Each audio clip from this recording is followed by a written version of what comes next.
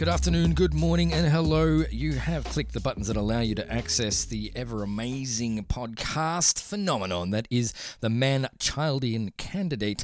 My name is G-Man, and I'm sitting across from P-Boss. Good morning, sir, and welcome to the program. It's exciting. I'm pumped for this one, my dude. This is another straight from the water cooler to the ears of the listener. This discussion that we're about to have has been had several times and is ever evolving. So yeah, I'm looking forward to it. And how are you, my friend? Oh, I am absolutely smashing, and there are many reasons why, and I'll get into that in just a sec. But just a quick preface about what today's program is going to be about is we are going to be delving into the video game world headlong with our feet in the air, analysing and discussing our favourite video game weaponry.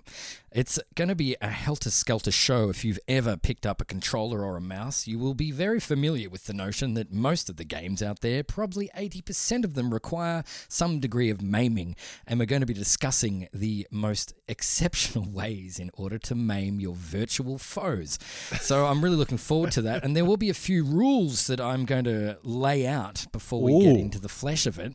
That I've just come up with. I had a thought, and they're very rare, and so I thought I'm going to run with it, you know. Should I have my lawyer here? Is this...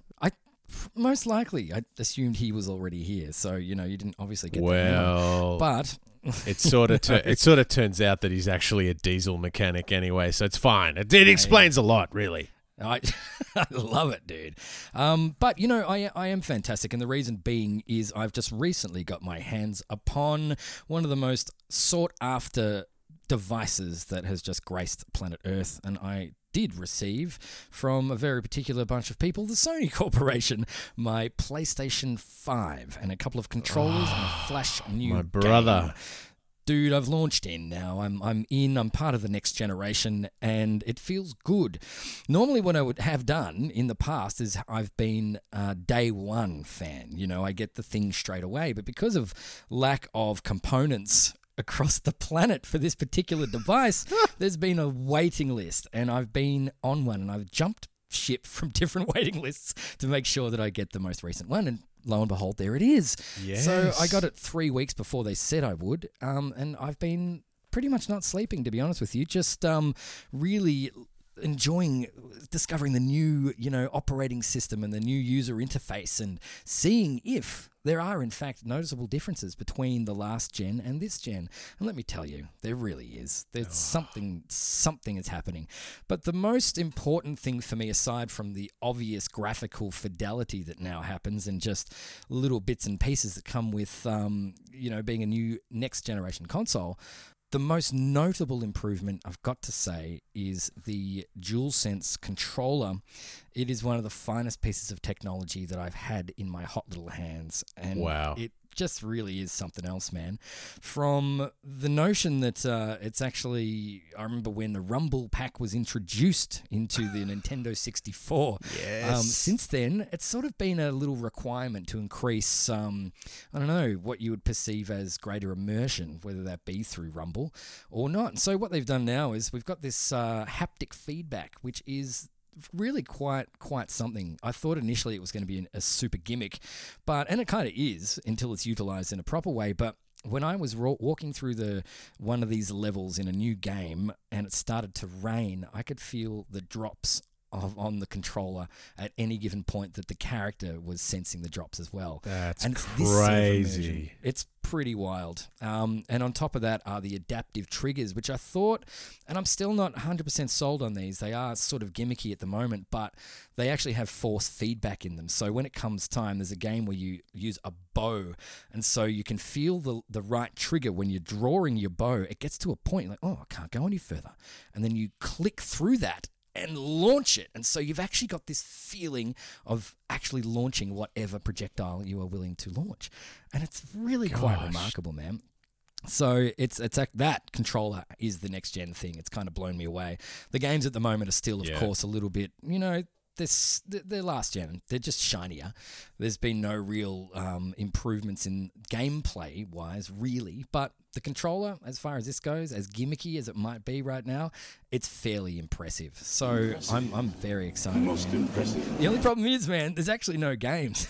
There's actually not enough games right now. So I've played through Miles Morales, and I've played through the ones that are all pre-installed on the PS5 themselves.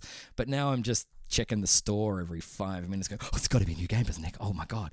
And so there isn't just yet. So I've just got to exert a little bit of patience and wait for the industry to catch up. And it will. There will be, like before Christmas, a snowballing of stuff released for both the Xbox Series S, X, and the PlayStation 5. So it's a good time if you've got a console to actually be a next-gen gamer. So very exciting, my brother. Well, I've got a few questions. So with the haptic feedback idea, I'm assuming you can, if you want to, turn that off, yeah?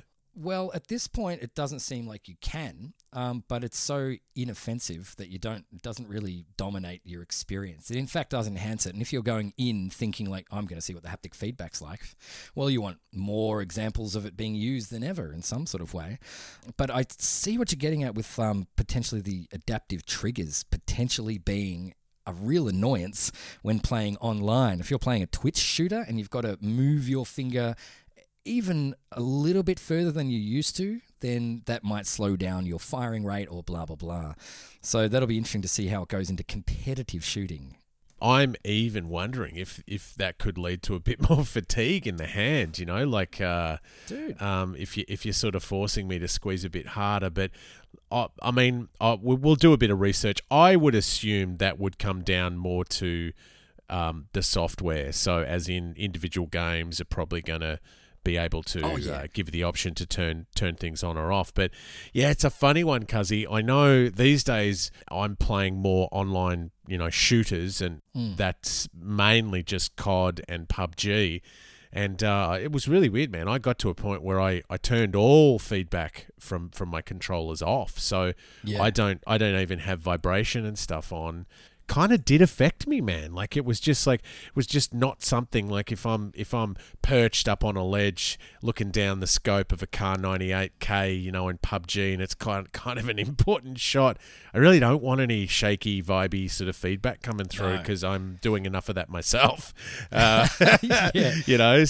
that would be, I don't know why, but that would be the only thing for me. But cut back to playing something like Doom Eternal, yeah, man, put it all on. So I guess for me, that's my position. I'd be like, don't give me any of that when I'm playing online shooters, but for campaigns and stuff. Oh gosh, man, I'm imagining that would just be amazing. Oh well, look, seeing what they can possibly do with it is going to be really interesting. But look, as you say, I think you're 100% right on there. If it comes down to your victory being the fact that your controller was shaking a bit too much at the time because it was trying to emulate an explosion or whatever. Yeah.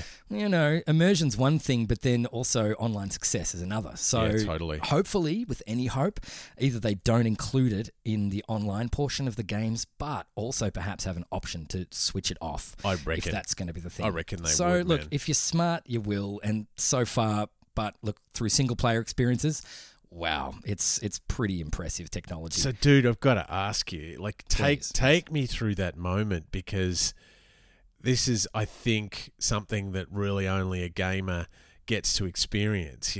Take me through it, like the unboxing, like the smells, like the curiosity of going, woo, Yeah. And then further to that, man, take me through that first moment when you just went, okay, I'm all plugged in. I'm going to power on.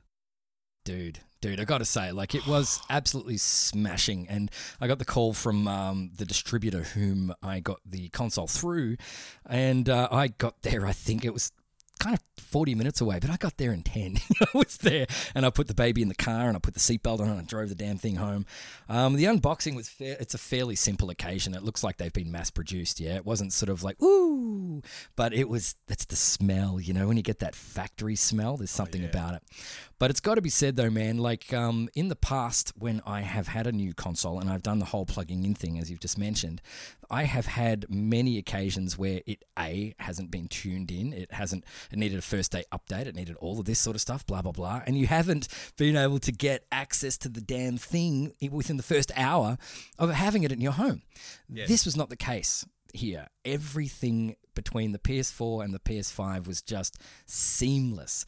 And I took my external hard drive out of the PS4, plugged it into the PS5. I can play all the damn games, man. It is perfect, seamlessly, no rubbish, no updates required. You just got to update your or upload your save files to the cloud and then download them onto the PS5, and then you're laughing. It was the most seamless experience, man. And there's nothing like that. And I saw this great meme, you know, like I remember ages ago when I got I got a Mega Drive for Christmas in 1994 or 5, and when we plugged that guy in, that we didn't have the right TV. Yeah, like we had to go out and buy a TV almost that day to tune that sucker in. So this was absolutely flawless, man. Absolutely flawless. So yeah, a really exciting integrated experience, and it's all just still there. You know, all my trophies. Does the headset come with it or not? No, you got to buy that separately, but the controller itself has a built-in microphone, so you don't need a headset. If you're looking for, you know, aural fidelity, absolutely get that headset, because the PS5 also boasts this quite incredible next-gen 3D sound, which I haven't really explored yet because I don't have the 3D headset, which is on the way. But if you're just willing to communicate with a pal of yours, then you don't need a headset at all anymore. You just go, you're just talking to the controller, and it picks it up beautifully. It doesn't get any other room noise at all. And does the controller have a 3.5 jack input, so you could just chuck in another head? Oh, yeah. Okay. Yeah. Interesting. So it's the same as the PS4 one. It's just ready to go. So if you want better fidelity, you definitely plug something in. But out of the box, you can use it straight away. So I think to me, that's a really decent thing. Like, man, I got to say, like the 3D headset, $180, and, you know, pretty sweet piece of technology, but normally when you're buying headsets, you can then use them across many different things. I'm interested to see if this will have that same level of connectivity, but up until then, we just won't know. But yeah, it's incredibly versatile little machine so far, and there's been a lot of reports. Actually, I've been paying a lot of attention on Reddit to it hard crashing a bunch of times and all this sort of stuff. I haven't yet experienced this, which is lucky.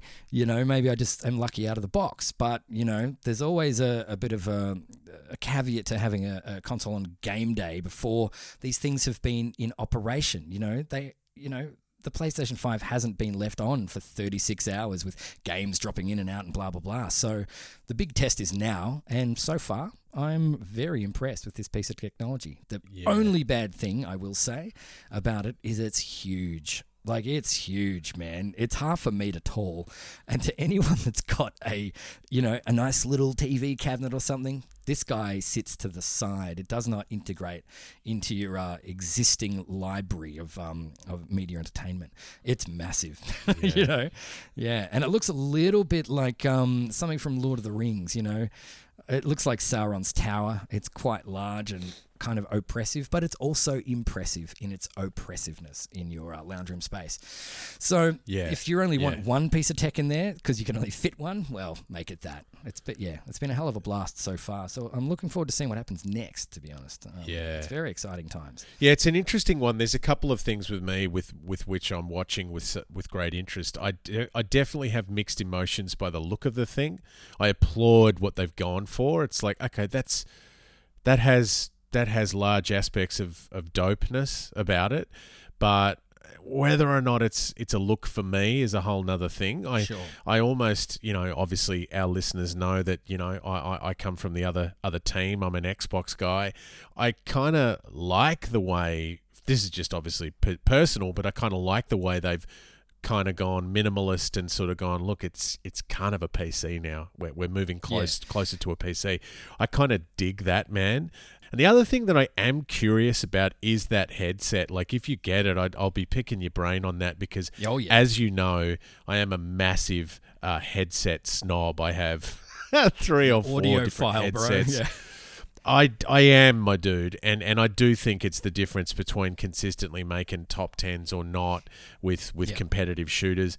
And I do have the Astro gaming DAC that I run, so the external little gaming amp that I run. So I would be interested, because off the top of my head, you tell me $180 for a headset, that's hitting a really competitive landscape. For $180, you can get some very, very good headsets. So I'd be very interested to see where this one falls in the mix. And why I asked you about the 3.5 is, even those dope headphones that you've got on at the moment, the Audio Technicas, going through a 3.5 are going to be highly competitive and highly, hard to beat for sound. So that's possibly just the only thing. Yeah, everything else I've gone great. Like the controller really does interest me, but 180 smackers for a headset. It's like that'd want to be good because it's in a competitive strata.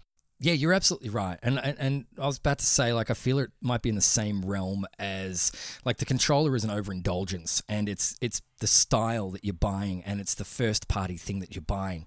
And so that's really the allure, because the PlayStation is this sleek sort of white. They've really gone for this. The controller is white with see-through buttons, and the headset is white and sharp and smooth, all in the same token, like straight out of iRobot or something, from... Yes.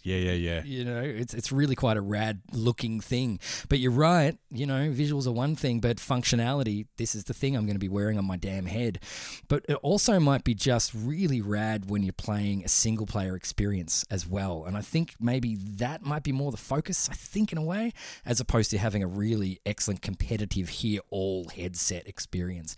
But that remains to be seen. That's my prediction. Definitely, we'll find out. Yeah, well, that's awesome, my dude. And look, hopefully not that long away from my first impressions of Xbox. But yeah, it is funny. Like the similarities between you and me are to be celebrated, but also the differences. Because I'm the opposite of you. And maybe it's because I got burnt so hardcore by Xbox. I was part of that generation that got red ringed hardcore, and I'm not referring to dietary, decisions. I bought home the Xbox 360, Cuzzy. My first 360, it red ringed the day I bought it home. It was, man, was it sad. Yeah. And then I had a second Xbox 360 that red ringed not long after. So the one that, the replacement one red ringed within, I think, weeks. Man. Yeah, no. That breaks your heart. Yeah. I was not happy.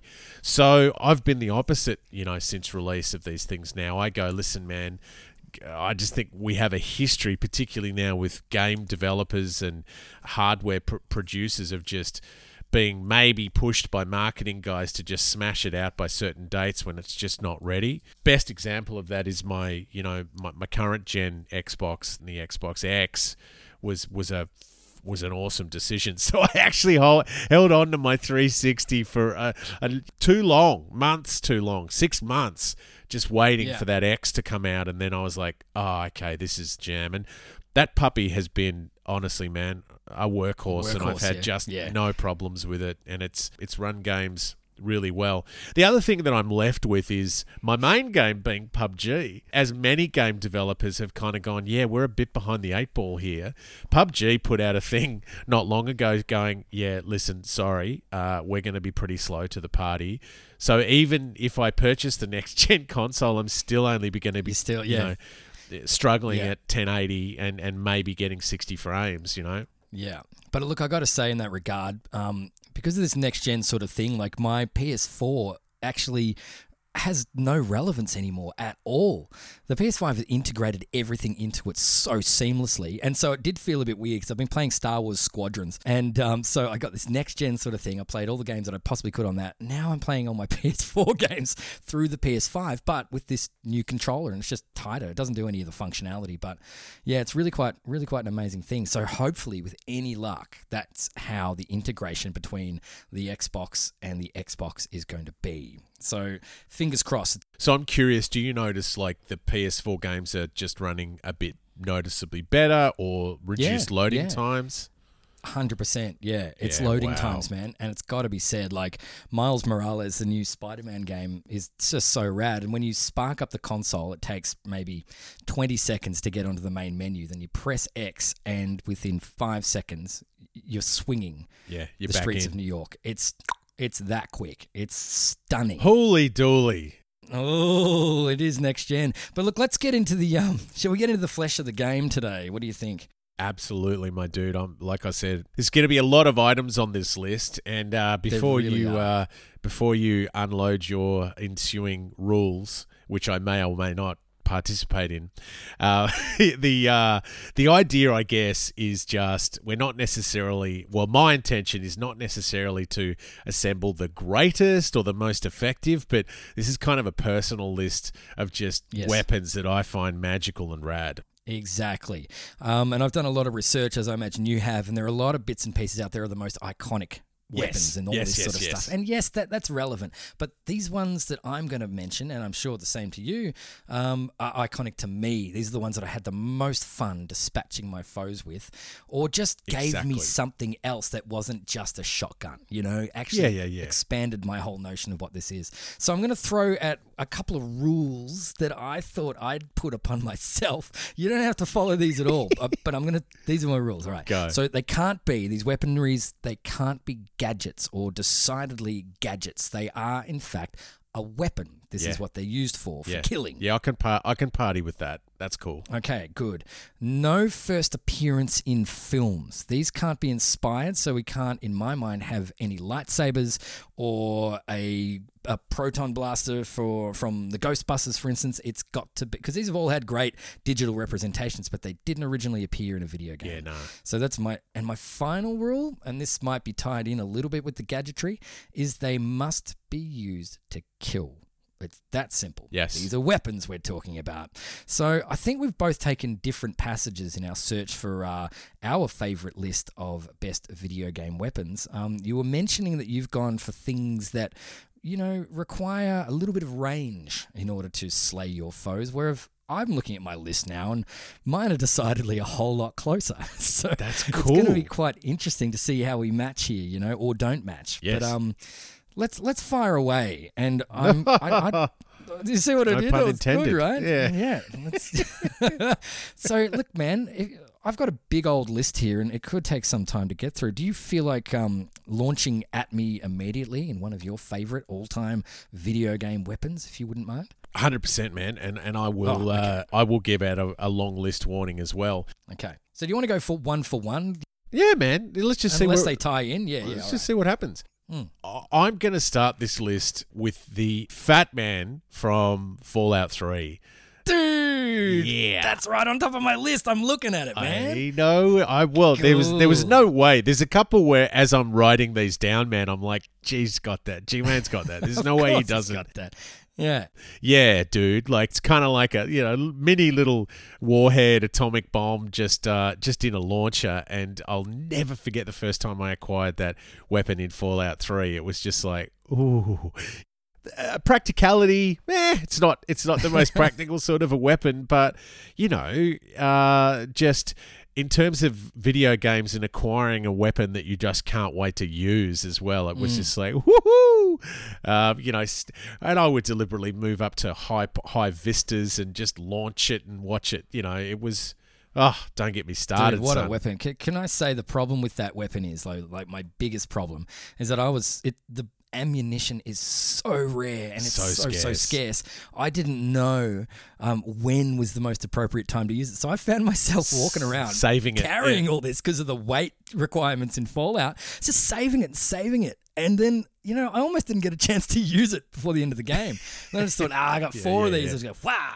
And, took out a few death claws. That's what they're for. But, dude, such a great entry. I mean, why wouldn't you want a little personal warhead, with the most beautiful mushroom cloud and accompanying flash? Such a beautiful thing. On a daily basis, I just think, if only I had a Fat Man. But, I digress. I know. And a weapon. Yeah, exactly. You lucky man. Yeah, the fat man's No, like, I what do you love want me to do? I'm hungry. Damn, this reflux is killing me. I've got a cramp. All right, buddy. Now that we've done some terrible shaming, let's move on. I love it. Well, my first entry here, and noticeably what we've done, and this is what we're going to find as I prefaced before, is that my weapons are a little bit closer than the old fat man perhaps might allude to. So I've gone for something a little bit unexpected, and my first entry is Scorpion from Mortal Kombat and his harpoon, or his spear, and is the simplest weapon to use. They give it to you straight away. It's one of his standard moves, and it's been standard for Scorpion to use this weapon, and he says, "Get over here!" Yes. Over and over and over again. You leave them stunned and then you uppercut them into the roof full of spikes. It is the ultimate Mortal Kombat weapon, the most iconic thing. There's not a picture of Scorpion alive, well, obviously, because he's undead, but without flinging that harpoon. So there's my entry for my first favorite weapon is the harpoon from Mortal Kombat via Scorpion. Oh, devastating, man. Devastating. Oh, wow. Yeah, and what I found devastating about that particular weapon is when you were harpooned, it's just like, damn it, I gotta let this unfold. Like you can't. There's nothing you could do. It's right on par with being, frozen, by Sub-Zero. It's just like, Exactly. you son of a. Yep. God. There's 5 seconds that you can't do anything for, and they can just go, duck, duck, duck, yeah, and totally. Wait for you to come too. Yeah. There was always, in my crew of buddies, there was always, a 5-second zone of like trash talk. It's just like, your mother, bang. Exactly. It's like, Problem is too, if you're a bit of a fighting noob, that is one of the most spammable moves as well. Like you can just do it and piss your enemy off until they've got no choice but to throw the controller at the TV and leave with all the toys, I've experienced in that Sega Mega Drive era where some of those special moves, you're right, it was like, oh, Jesus Christ. But if it was, akin to just a forward and a back or a half sweep and into it, you were just like firing it out like Jason Bourne, man. It was just like, Ganesh. Yeah, right up there for me with Liu Kang and all those dudes, Raiden's hat throw, just good bread and butter, my friend. That's what I'm talking about, man. Meat and potatoes. Well done. Yeah. All right. Well. All right. What do you got there? I'm going to move on to a game or a weapon from a game, a famous weapon from a game that I'm not sure how much time you spent in. It's the Lancer, my friend, from Gears of War.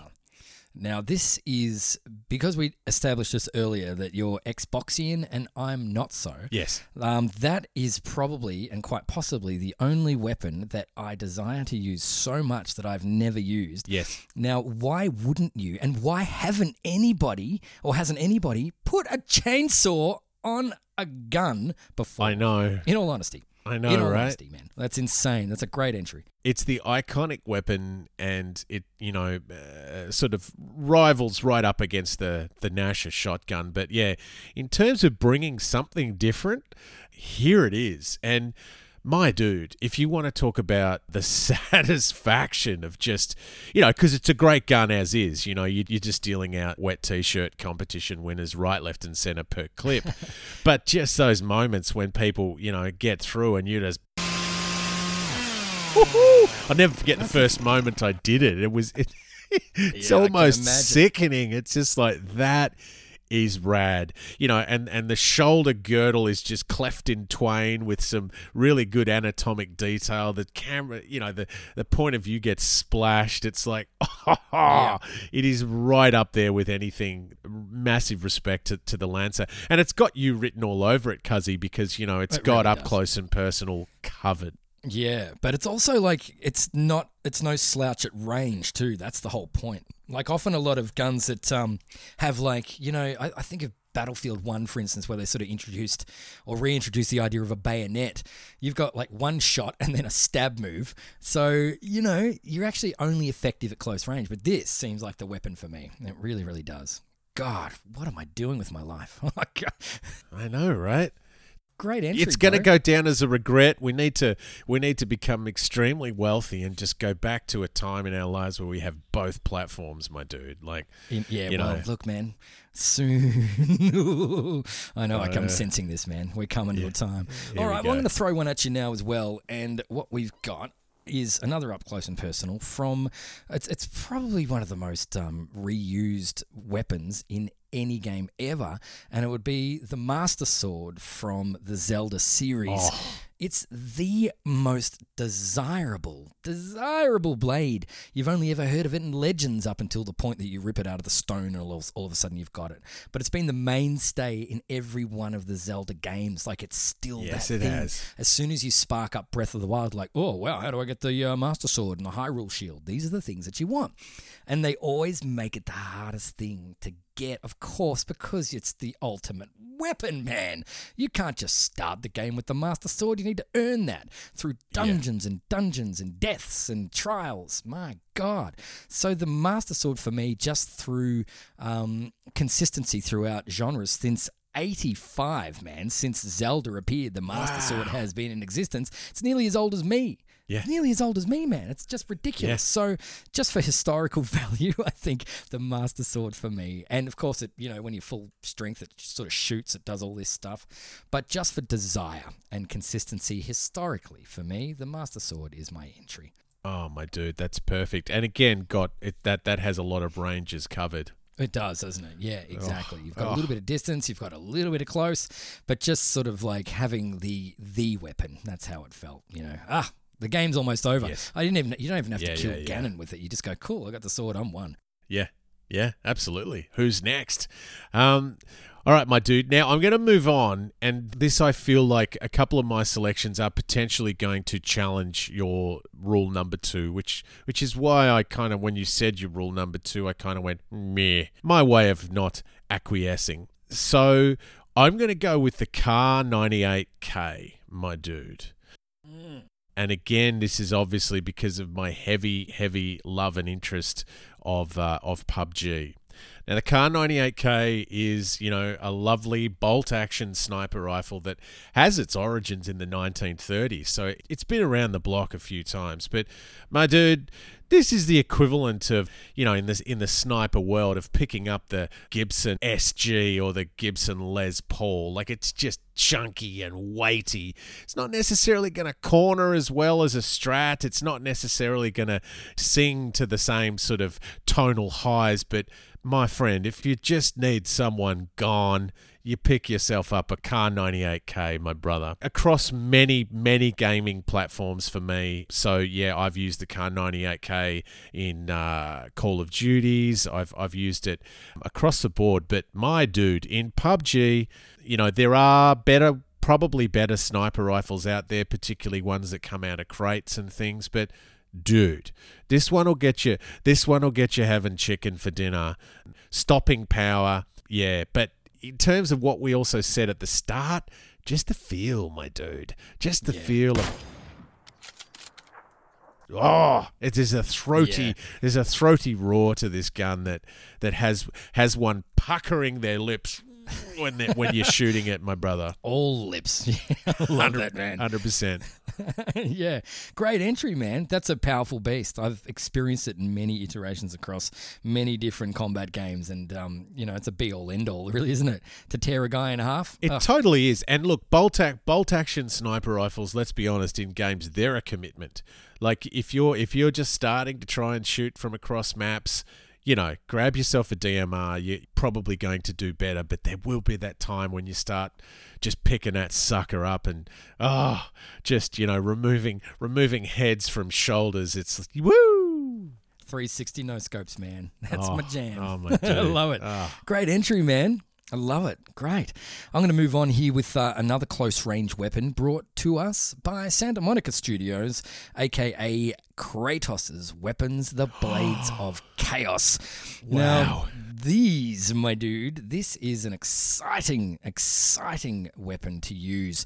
And they were given to Kratos in order to, he made a plea with Ares, the actual god of war, before Kratos slew him with these said blades. but they're attached Yeah. to him. This is the problem. Like, Ares fused these to his hands as punishment, and so he's got no choice but to fling them around. And they act as lassos or lariats, always attached. Yes. And it's the most beautiful thing to fling these things against mythological creatures. And one of the best bits about it is they've been around since God of War 1 as well. They were actually the Blades of Chaos, and there were other blades that they introduced that always had the same sort of modus operandi. But what they did in the modern remake of God of War is they gave you a whole new weapon because it moved from Greek mythology to Norse. And so they gave you this axe, this Leviathan axe, which acts as, kind of like Thor's hammer. You can throw it, you can bring it back to you, and it shudders in your hand, and it's just amazing. But halfway through, dude, they give you a little nod and a little nudge. At one point, Kratos, spoiler alert, opens up this little chest because he has to, because he's fighting Baldur and no one can beat Baldur. He finds these old chain blades in his house, and then all of a sudden you just hit left on the D-pad and you're starting to do the old fling and flail around again.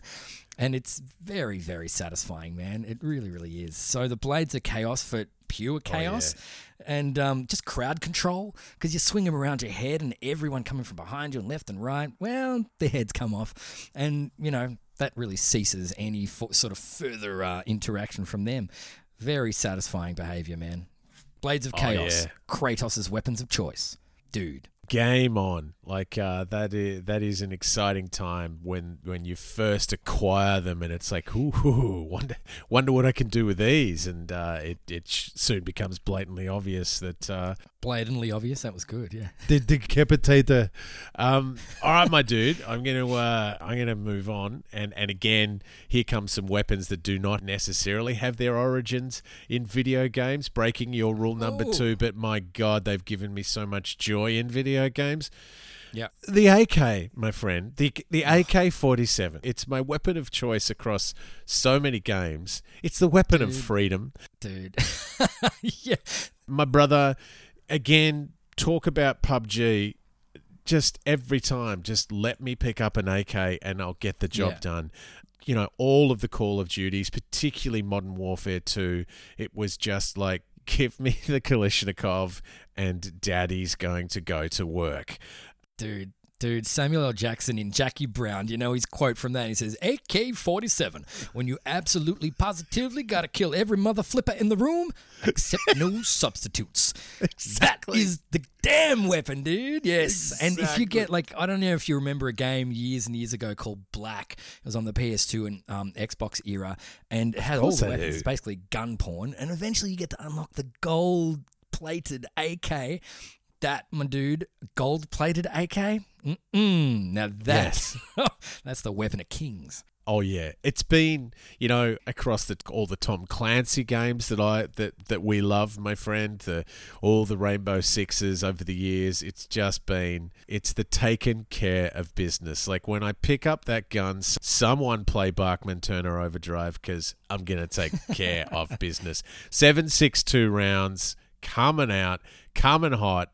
Everyone gets one in the, 2 in the chest, 1 in the bonce. See you later. It's just the simplicity of it. But again, you want to talk about that lip puckering tone. Like you get yourself a good headset. You pick up a decent AK, and you're gonna bring the bass. You're gonna bring the noise. Yeah. And depending on this sort of game platform that you're playing on, they're reasonably competent across a lot of range. So, some games will allow you to put on, distant scopes on these guys, 4x, 6x, and they can adequately take care of business single shot sniping. But yeah, up close and personal is just where we're going to tear you a new one. So that's that bad boy in any game. I'm sort of going, I wonder if they've got an AK, and if they've got one, I'm drawn to it. Sold. Yeah, I love it, man. And even Real World, it's like one of the most successful, I'm not much of a weapon guy really, but it's one of the most successful weapons on the planet, man. Like it's mass produced since the goddamn 70s, and it's absolutely everywhere. Yeah. That was Kalashnikov and his genius plan of weaponizing the planet. Well, you went and did it, It's a great plan. Uh-oh. Whoops. Yeah, all right. Well, I'm going to move right along here. I'm going to do... Bring it. This is another modern variant, and it requires you to be rather close again. Whether it's from Altair, Ezio, Connor, or any of the other protagonists that have graced the Assassin's Creed franchise.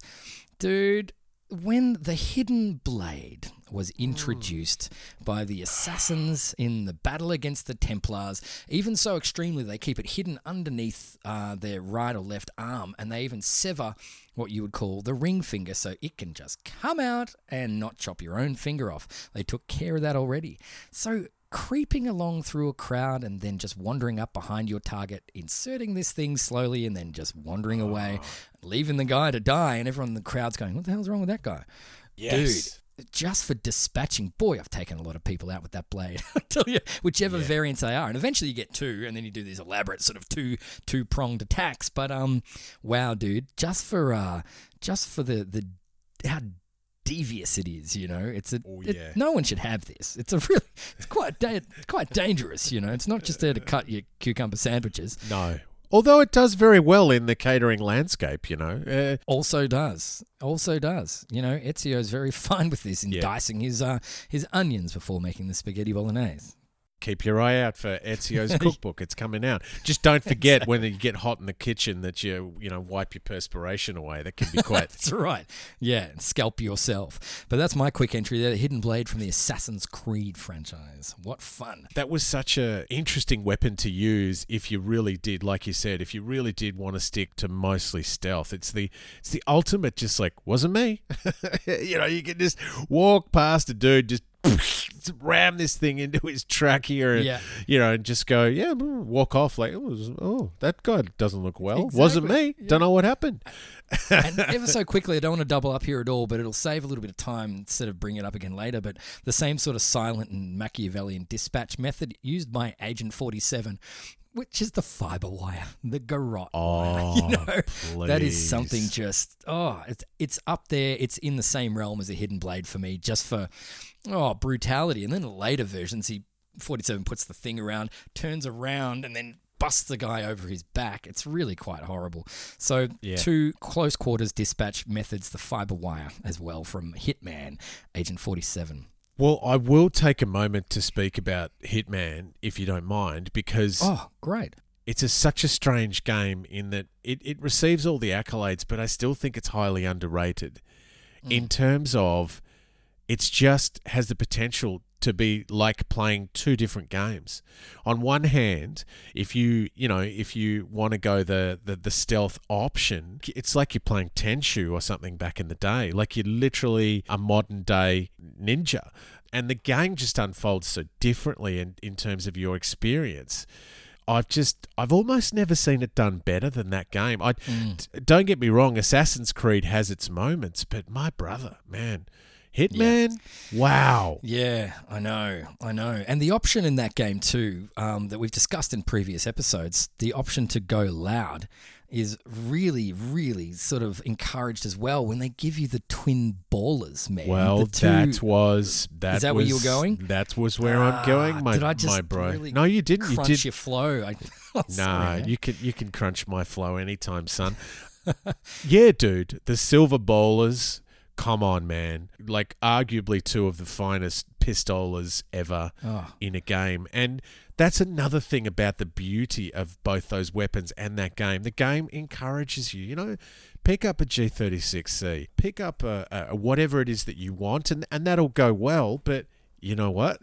The ballers are also going to rock the show probably as well, if not better, every single time. Now, talk about moments of puffing the lips out when you're playing a video game. Yeah. Like when you are laying down with those two bad boys. Yeah. Oh my God. That's when video games are at their finest. It's like, this is the ultimate, you're just very laying down, my son. Yeah.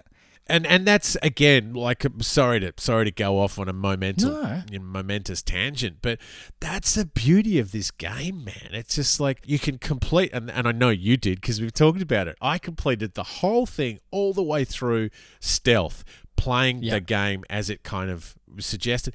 And then I just went, cool, man, I'm going to create a whole new save and just go loud the whole way through.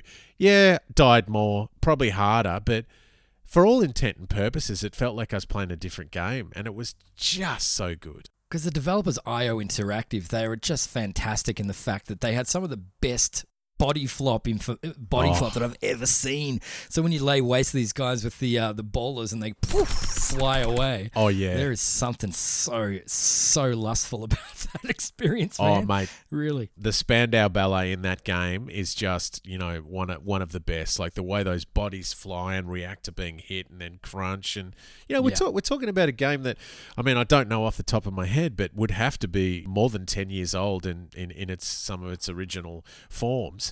Didn't like the latest one where it was like you download an episode and then you get another episode. It's like, whoa, why would you do that? That's a money-making experiment, isn't it? It's just, That's just, we haven't really finished the game, but we'll start selling it. No. Yeah, we've been taking lessons from EA. God damn it, man. I know. Go forth and multiply on that one. I'm not into it. Suck that. Yeah. Two great weapons from that game, my brother. We've got the garrote and we've got the pistols. So I've done pistols. Back to you. All right, man. Ugh. Well, I'm going to up your ante, and I'm going to take this in a very peculiar direction, and I don't think we were going to go. It appeared very early in the 80s, not long after I was born, and this is going to be hard to quantify as a weapon, but I want to put my case to you. It's the flower that you pick up in Mario Brothers, giving you firepower. Now, listen here. That was one of the first times I ever flung a projectile in a game. And so you pick up the flower shortly after in the same first stage as the mushroom, making you large, of course. And then your suit turns white. And then if you hit the run button, you can just throw as many of these fireballs with impunity at Goombas and Koopas alike. And watching them bounce and bounce back, these are the first ones too. The caveat there is they can bounce back and get you. But so you get really good at dodging, or instead of just throwing them around like a total sort of crazy kid at a party throwing lollies around, you do it with a little bit more care, a little bit more precision, and then all of a sudden they're one of the most effective things on the planet, up until you find the guy who they don't affect. But, I'm not talking about that. I'm talking about guys it does affect. So there's my grand entry there is the flower power from Mario Brothers as one of my favorite weapons, man. Do you consider that a weapon, or is that a special ability? I should really have put that at the very start in the rules. I might write that in now. No special abilities. So I might have already undone myself. But, this is what we do. We, roll as we evolve, man. So, I'm doing firepower. I'm sticking to it, damn it. Yeah, bugger it. Mario Brothers, firepower. You can undo yourself at will, my friend. This is a safe space. My thing is this. They're right up there. They're right up there with the Wonder Boy axes. Using the bounce, using the physics of the bounce and knowing where the bounce is going to go, so you can kind of, man. My only problem is at the moment that we play a bit at my place with my kids, and there's always a bit of, when you're multiplaying it, there's a bit of a tantrum over who gets the flower and who shafts the other person, and Totally. Early explorations of managing conflict. But, dude, I agree with you. That's totally a weapon. 100% that's a weapon. Well, yeah. And look, I'm thinking also in the same, ever so quickly in the Mario realm, like if anyone's familiar with the old kart variety, the blue shell is the nightmarish thing. Like, your punishment for being first is that anyone can throw this sucker at you, and it's only going to hit you. And that really, when you're nearly at the finish line, you've busted your ass and you've just snuck in front, and then you hear that stupid sound, you're like, I'm not worthy of the blue shell. I've been in the lead for a second. Can you... no, dead. Now I'm fourth. Terrible weapon, man. It's an equalizer. To be honest with you, man, I have conflicting thoughts about the blue shell. I almost think it's a bit harsh. Like, where's the reward for effort, man? There's plenty of other weapons in that game that can kick your buttski, let alone, a momentary lapse of concentration, and you're at the back of the pack anyway. But yeah, man, I don't know. I have tantrums about that one. I'm with you. I've played in groups where we put the blue shell ban on. It's just like, I don't think it's virtuous, sir. It is without honor. No, well, it rewards you for staying second. So all you got to do is wait behind the guy who's in the lead. But there's the caveat too. Like if you're a smart guy, right, or gal, or whoever you might be, maybe pump the brakes a little bit. Let someone take the lead for that second crush, and then you've got them. There are ways to avoid it. So strategies abound. I love it. Anyway, Blue Shell and Firepower. That's my Mario entries. Yeah, man, I completely agree. Controversial as it is, it's definitely a weapon. Yeah. I'm going to briefly mention the MP5, and I'm going to gush. I don't often, I am your classic sniper rifle, assault rifle guy, but across many platforms and across so many years, be it Call of Duty, again, Modern Warfare 2, be it Battlefield, be it Battlefield 2, Battlefield 3, all the Tom Clancy games. The MP5 will get you through, my friend. In fact, in more current iterations, it's arguably one of the more OP weapons. Probably needs a bit of a nerf in COD at the moment, but probably my favourite version of the MP5 was in Tom Clancy's Rainbow Six Vegas, the first iteration of Vegas. Oh man, I loved it. I loved that gun. It was between that and the P90. It was just like, these are just little haircut machines. They just give haircuts. Yep. Clancy's dedication to real-world weaponry, though, is pretty astounding. Like, you get a genuine virtual experience out of that, man. You really do. Absolutely. When we eventually do a show where we try to talk about the top greatest video games ever, which will obviously have a lot of emotions, tantrums, and arguments, but Tom Clancy's Rainbow Six Vegas is going to demand a place in the Qantas Lounge for me. I love that, mate. But yeah, together with the MP5 and across a lot of shooters, so it's equally welcome in the hand of the advanced as it is in the hand of the beginner. So if we're going to tag along and do some gaming with a newbie, it'd be like, yeah, man, pick up the MP5. You'll be okay with it. Like, it's going to get the job done. So particularly well represented and fun in Far Cry 5, where you're going up against that cult and there's that dude that kind of looks like Jared Leto, which is very triggering. So the best answer for that is, you look like Jared Leto, you get an MP5, sir. Yeah. But that's me, dude. So what else you got? Yeah, I like it. Tight little unit, man. I'm going to do a quick double header, just a little bit like last time, because it's hard to choose. You've got a few on your list, haven't you? There's a couple. We're getting there, though. Like, I've only got a few more after this, to be honest with you. Yeah. We've got from Final Fantasy series, in particular number 7, you've got Cloud's weapon, the Buster Sword, the one that he starts with. It is the most oversized, most impractical, stupid thing that you've ever seen in your life, but my God, it's instantly recognizable. Like, you see that sword, someone's like, oh, well, that's the Buster Sword from Final Fantasy VII. But as a tangent, I think as a better weapon, as a more fun weapon, which was explored elsewhere and used elsewhere, is from Final Fantasy VIII, arguably my least favorite Final Fantasy, that I didn't even get to the second disc on. I didn't really like it that much, they to lost be honest. me. But the Gunblade. This is a sword. Likewise, we're talking with the Lancer from Gears, right? Integrated weaponry. So you've got this thing that's predominantly a sword, but it's a revolver at the same time. So you hold it like a gun and you wave it around and you shoot when you want to. So the perfect, once again, blending of, close quarters with a bit of range involved. And that's, oh man, why wouldn't you want a gun that is a sword at any given time? Likewise, why wouldn't you want an assault rifle with a chainsaw on it? I mean, come on. Yeah. This is one of those weapons, man. Yeah. So the Gunblade, for me, from Final Fantasy VIII, it's also one of our listeners' choices for favourite games. Thank you, Shane, out there, who's chosen his favourite weapon already. And the Gunblade does not disappoint, my man. Does not. Yeah. And that's me. Fire away, sunshine. Yeah, to me, the Gunblade is another weapon of take care of business warfare. Yeah, you've got everything covered. I have a question that I'm going to posit to you at the end of this list. All right. But yeah, the Gunblade is certainly going to feature in terms of it just makes sense. You've got melee covered well. You've got range covered well. What more do you want, sir? Well, nothing apart from firepower. I do agree with Shane. It's a strong contender for just, the Bachman Turner Overdrive Award of taking care of business.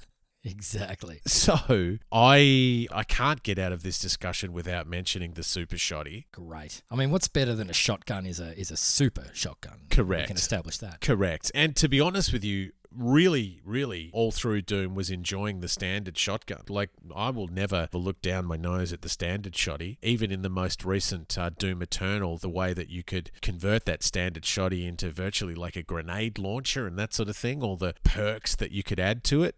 But then there's the super shotty. Mm-hmm. My lord, it is just two physics pipes that just want to take care of business. Sure, you get a slightly slower rate of fire. Sure, it's going to chew through some more of your ammunition. Get over that. Plan for that. We're not here to mess around. Right. You know what I mean? Yeah, I know what you mean. If you're gonna whinge, just go play Tetris. Don't talk to me. You know, it's a tactical decision to go to the super shotty, and I don't want to talk to people who aren't aware of that. Like, whew, it's a bit activating. Please. I'm sorry. No, and that's so fun, triggering, if you will. That was that's great. Hey, there you go. Yeah, you like that. Yeah, I know. I do. But that's many people's first introduction into the shotgun, the original Doom, when all of a sudden you had something that had a bit of spray, a little bit of spread, and you can put guys down effortlessly. Oh. I think it's been refined heaps better later, as you're saying, the super shotgun in recent iterations, but the shotgun as a device for neutralizing evil, yes, please. And that's, really did first appear for me, at least, and many others in Doom as the go-to weapon. Even after you get the chain gun and all this other sort of stuff, the shotgun, it just does the job, Why get fancy when you can... It really does. Like, it's just, you're always keeping it, close at hand. You're always picking up the shells. You've always got an idea how many rounds you've got in your shotgun, particularly when you go to that super shotty. It's like, if I get pushed into a bit of a corner, I'm going to bring out the super shotty and make some space. It is the preferred weapon. It receives the Bruce Campbell stamp of approval. Any weapon that Ash is going to take and strap to his hand, son, against the against the Deadites is one for me, my friend. So there's no way we could have got out of this episode without. It would have been remiss of us, my friend, not to bring up the super shotty. Boomstick. The boomstick. Come on, man, the boomstick. Now that's great entry, man, and that segues nicely into my next entry, of which I'm discovering that I'm running out of entries. I think I've got 2 pointed ones, and the rest we can just wax, I suppose. But I wanted to mention, sticking with Doom, because it was the game that introduced us to so many weapons, so many weapons. But the most desirable weapon that I didn't think was real for a long time until some dude in my Year 8 class said, "Have you heard of the BFG?" Like, what the hell is the BFG? And he told me it's an acronym standing for Big Gun. Yes. And automatically I started salivating. But up until I actually found it and received it by pushing through, I didn't actually believe it. So mate. the BFG is the big effing gun, and it, my bro, is the equalizer. That will kill everything in the room with a very satisfying green glow and turn them to goop. It's the instant sort of crunch maker. Everything dies with the BFG, and it's in modern iterations in particular. Oh man, it's almost got a mind of its own. It does all these things. It cocks. It does its own stuff. And in Doom Eternal, it's actually not the BFG 9000 anymore. It's the BFG 10,000. And to those that don't know, it's in fact strapped to a planetary destruction device, which you then destroy it. You shoot Mars with the damn thing. And then you disassemble it just enough so you got a carry around version. Yeah. Dude, like, there is nothing out there more destructive, I think, other than detonating that bomb in Megaton in Fallout 3. The BFG 9/10,000 is one of the be-all and end-all weapons, my dude. A big effing gun. Tasty. I agree with you, and I remember having similar conversations back in the day. A mate of mine going, "Have you come across the BFG?" And I'm like, "Yes, I've read that book by Roald Dahl. It's a lovely book. I read it after James and the Giant Peach." And he's like, "No, man! Like, damn!" The moment that gun gets into your hands, it's just like, whoa. I have had similar issues, as did you, with Fallout 3, in terms of like sort of conserving it. Like the first few playthroughs, I just over conserved it. I didn't use it enough, but once I'd sort of worked it out and was trying to increase difficulty on subsequent playthroughs, it was like, ooh, everyone gets some. Yes, my dude, the BFG, a representation of Doom. It's just like, you are the Slayer. And I don't mean, Sarah Michelle Gellar or Buffy, with much respect, but this is a dude that's going to take a shot at a planet. And I love that, my friend. It was on my list too, of course. We cannot get out. Cross that bad boy out of there. My dude Ski, I've got a couple more that I'll try to work through. I have to mention, and for me, I do think this is a weapon, but possibly the most multi-faceted weapon is the gravity gun, my dude. Oh, mate. We're in the same league here, dude. We must talk a lot. You know my thoughts. Gee whiz, here's another game that's probably going to insist that it gets into the Qantas Lounge. It's a battle for me between Half-Life 1 and Half-Life 2. Mm-hmm. Half-Life 1 gets votes for just completely blowing your freaking mind. You'd never seen a game like that before. Half-Life 2 gets additional votes for it's quite possibly the best sequel of any game ever in that. Christ, they've found a way to improve it. Half-Life 2 also so far ahead of its time, G-Fresh. Like, on PC, there are dudes still playing it. Graphically, it's aged, but stands up considering it's vintage. But here was this gravity gun. Combine that with is that a saw blade lying across the room there? Oh, daddy-o. Here we go. Multiple dudes are going to be about, I don't know. A head shorter. Yes. Yes. Yeah. And just like, do you want to grab that car and walk forward and use it as shelter? Absolutely, my friend. You can use that as a shield. You get closer to these dudes and then just, launch a car at them. Or just pick up a dude and fling him against the wall. Oh, man. My brother. It's so versatile. You're absolutely right, man. That's a damn good entry, man. Oh, that sort of opens it up for being like almost like you get like a sandbox feel to that then, because then there's no formula to how you're supposed to use it. There's just a bunch of stuff there for you to pick up if you want to, or you could just kill them conventionally. But do you? No. You use gravity. You use gravity against them and you throw them, man. This is the finest example of a weapon that really does allow you to do what you want with it. It's not like the boomstick. It's real obvious how to use. Point and click, done. The gravity gun, takes a little bit of noodle up there, a little bit of thinking. It's clever. Yeah, I agree. And it is left to the beholder. It's like, okay, what can you do with it? Like, I could do a complete episode on just that game, my friend. It's right up there with, original Elder Scroll games in terms of just being so immersed in a game and a landscape. You're just on board. And my final reflection before we move on, we've talked about it before, it's when games weren't dumb. There was no arrow saying, hey, go over here. You had to work stuff out, man. But anyway, that would be a huge entry for me, my friend. Yep, I love it. Well, I'm staring here looking at what I believe to be my final entry. Do it. Which is it's amazing. We're very in sync. You'd think that we do production meetings or something, but this is actually not the case in this one. This is another weapon by the creators of Half-Life, Valve, in a little offshoot, and I think you might be onto it, maybe, but I'm talking about the portal gun. Dude, now this straddles the line of my own very rule that it's probably, in some ways, depending on your school of thought, probably a little bit closer to a gadget than an actual weapon, but it is called a gun. So that's what I'm rolling with here. But to those that don't know what the portal gun is, it's a portal gun. It shoots portals. So you can shoot two portals, and one will be against a wall, the other will be against another wall or somewhere else, and you can traverse straight through there. Or this is where the second or third rule of my own rules here comes into play. It must be used to kill, and yes, it does. You can set a portal at the bottom of a turreted enemy and have the portal above a pit of, say, lava or water or something that will dispatch him.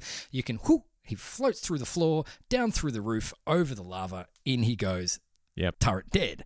So Good I consider night. that. But one of the things about it is it's so much fun, and it gets your mind really reeling in a lot of ways, because if you put a portal right beneath you and then a portal matching you perfectly above and you drop through, you then pick up speed and speed and speed and speed, and all of a sudden you put a portal elsewhere in one of your drops and you shoot out of that, and it helps traversal. It's the most incredible game, the Portal 1 and Portal 2.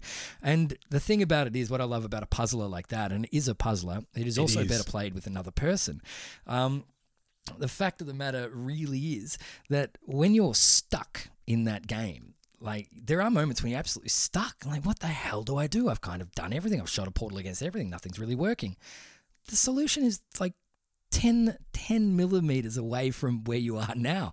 You're given all the tools that you require, aka just the portal gun, to solve these problems, but it's up to you and working out how they've devised that you use this weapon in particular. So that's my entry, man. Just for almost sandboxability, likewise with the gravity gun, both created by Valve, just really letting you run wild with a whole new concept. And there's my entry, the portal gun, man.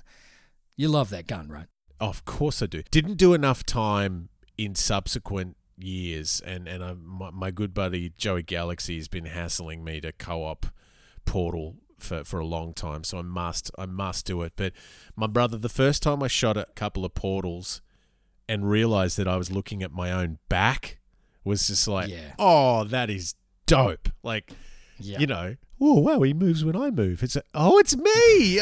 That's right. Okay, now I get it. It's serious. It's not just a clever name. It makes portals. That's right. My brother, it just makes me think, dude, like, do Valve have the number one position in the Qantas Lounge of game developers? I mean, my sweet Lord. It's damn close. Some titles, I mean, I don't think you and I have ever really discussed Left 4 Dead, but my God, possibly some of the greatest zombie shooter games that I've ever experienced. But I digress. Brother. But does that not get you into the annals of history with just some of those names alone that we've just mentioned, let alone their other voluminous catalogue? But just, you know, Portals, Half-Lifes, and Left 4 Dead, surely that gets you. Oh, I would say so. Nothing like that's been done ever since, you know, and Half-Life really, really did. You know, Valve, with making of Half-Life, really kind of invented the modern day story-based shooter. Like, the fact is that Doom, it opens up, you know, this is the most iconic first-person shooter. Doom opens up and you're shooting guys straight away. Yeah. For so long during Half-Life, you're walking around, and maybe we should even mention the crowbar, actually, from a Half-Life as being also one of the most incredible weapons. When you crush one of those head grabbers for the first time, you think, a bit rudimentary, but boy, it was effective, you know. But so, yeah, absolutely. Valve's up there. That sucker will save your life. If you're you know, just about dead, you bash the crap out of any crate in the room and medical kits, and You know, if we really thought about this and had hours and hours and hours, there'd even be honourable mentions, and the crowbar, you know, at least gets an honourable mention, my friend. Dude, what a sterling entry. I'm going to go with the Intervention, which was a bolt-action sniper rifle that we first met in Call of Duty Modern Warfare 2. And aside from the fact that I just think it's a pretty cool name, because, you know, getting a massive sniper round, you know, pumped through your chest is going to, you know, create a bit of an intervention. The Intervention was an interesting sniper rifle in that it could be argued that it sort of changed. I think it did change sniping in games. So first time we'd seen a bolt-action sniper rifle in Modern Warfare 2, and oh my Lord, this gun just created volumes of people uploading footage to YouTube, and I absolutely just loved it. Respect to some of the other 50 cal sniper rifles, like obviously the Barrett was just absolutely epic in that game. Yeah. If you need to drop a Juggernaut, then grab yourself a Barrett 50 cal. But yeah, something about the Intervention was just fun. And again, you know, pucker up those lips. It's just a weighty gat that, just always had my respect. But yeah, to be honest with you, in one of those more sort of AAA title release, to my memory, it was the first time that I'd seen a bolt-action sniper rifle in use, aside from our wonderful friends in Battlefield. So, yeah, bro, I just wanted to sneak that one in. The Intervention, cool name, and sort of changed things. Now, I've got three more, and two of them will be in the same conversation. Would you mind if I just kept rolling, my brother? Go for it. The Magnum pistol in Halo, in particular in Halo 1. Mm-hmm. Now, I know that was at least back in the day when you still had access to consoles and you could play that game, my dude. But here was a gun that is going to be my biggest argument for having everything covered. Like that, the first time you just pushed the left trigger and went, oh, what happens here? And you've got your 2x.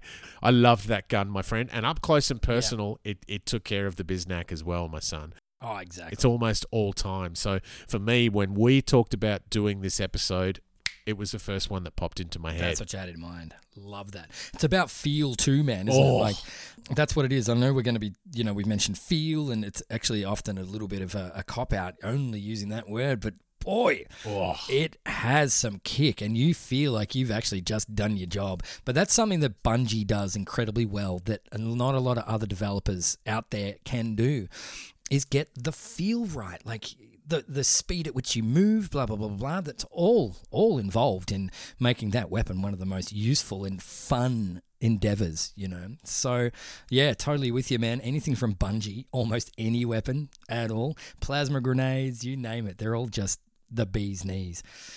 Absolutely, my friend. And I think what you're talking about is the physics engine. Like, they just got that. They were, some of the earliest developers to just give you a physics engine that was not just fun, but it had a gravitas, it had a weight to it, it had a predictable physics that you could use. Like, oh my God, man, the grenade mechanics, possibly the most fun that I've ever had in video games with those grenades. But that pistol, oh my God, like, business is covered. And again, my only complaint was leave a bit more ammunition around, but that's fine.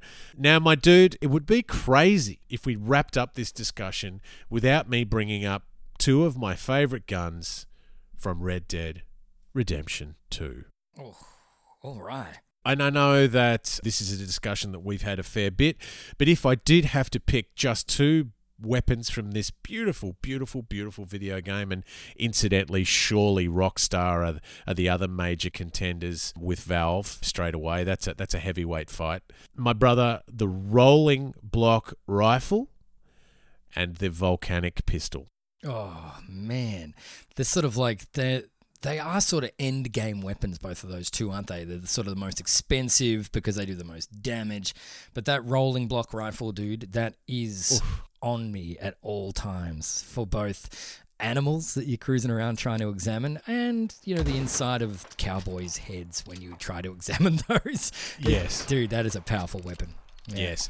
And I don't mind. I'm happy to sacrifice a little bit of fire rate for that one. It's just like... Oh, and again, talk about a game, not just the physics, but a game that got the sound right. Oh, my sweet Lord. Even the other day, I just popped in just to have a little bit of a look, and the visuals are to be expected, but what hit me was the sound. And even just the difference between firing that weapon in the open and then just taking 3 steps to the left and firing it inside a shack. And it's just like, wow, man. Like, that is just so dope. And yeah, of course, then the volcanic pistol, like, kind of, again, sacrificing a little rate of fire. It's not as busy as the Mauser, but just powerful, powerful stuff, my dude. Yeah, but you can dual wield them too, though, can't you? That's the thing. Yes. Thank you. I just likes me to shoot, my brother. These days, I don't play many driving games. The most driving I do is vehicles in shooters. Like, something about it, my man. I'll never get over it. I feel you. I love it, man. I love it. That's been a hell of a list. There are probably a bunch more honourable mentions that we can do, but we'll fill that out in the comments section of our respective pages. Yes. So if you've been a fan of what you've heard, or even if you haven't been, hit us up on the Facebook. You can find us, The Man Childian Candidate, across Instagram and FaceyB, and we will be there. It'd be great to have some inspiration, even just some comments, and maybe tell us something you'd like us to analyse and break down for you in the future. Absolutely, my friend. And here's my question that I was going to posit, all right? You're going into battle, and you can only take one weapon. What's it going to be, cuz? That's the hardest bit, man, because if once again, some of the weapons that I've mentioned here, I don't have the strength to actually do. I know that I couldn't actually Blade of Chaos it. So I'm actually a total coward, but I approve of the destruction. I'm going for the number one weapon that was mentioned today. I'm taking the Fat Man with me just to make sure that I only have to pull the trigger once. Wow. Because that's dope. I'm taking it, man. That's dope. What about you, my man? Where do you roll? I'm going with the Halo Magnum pistol. Like, if I just got one thing to take, I can handle a bit of range and I can handle up close and personal, my dude. If I can only take one gat, that's what I'm taking. Is my thought, with much respect to the AK.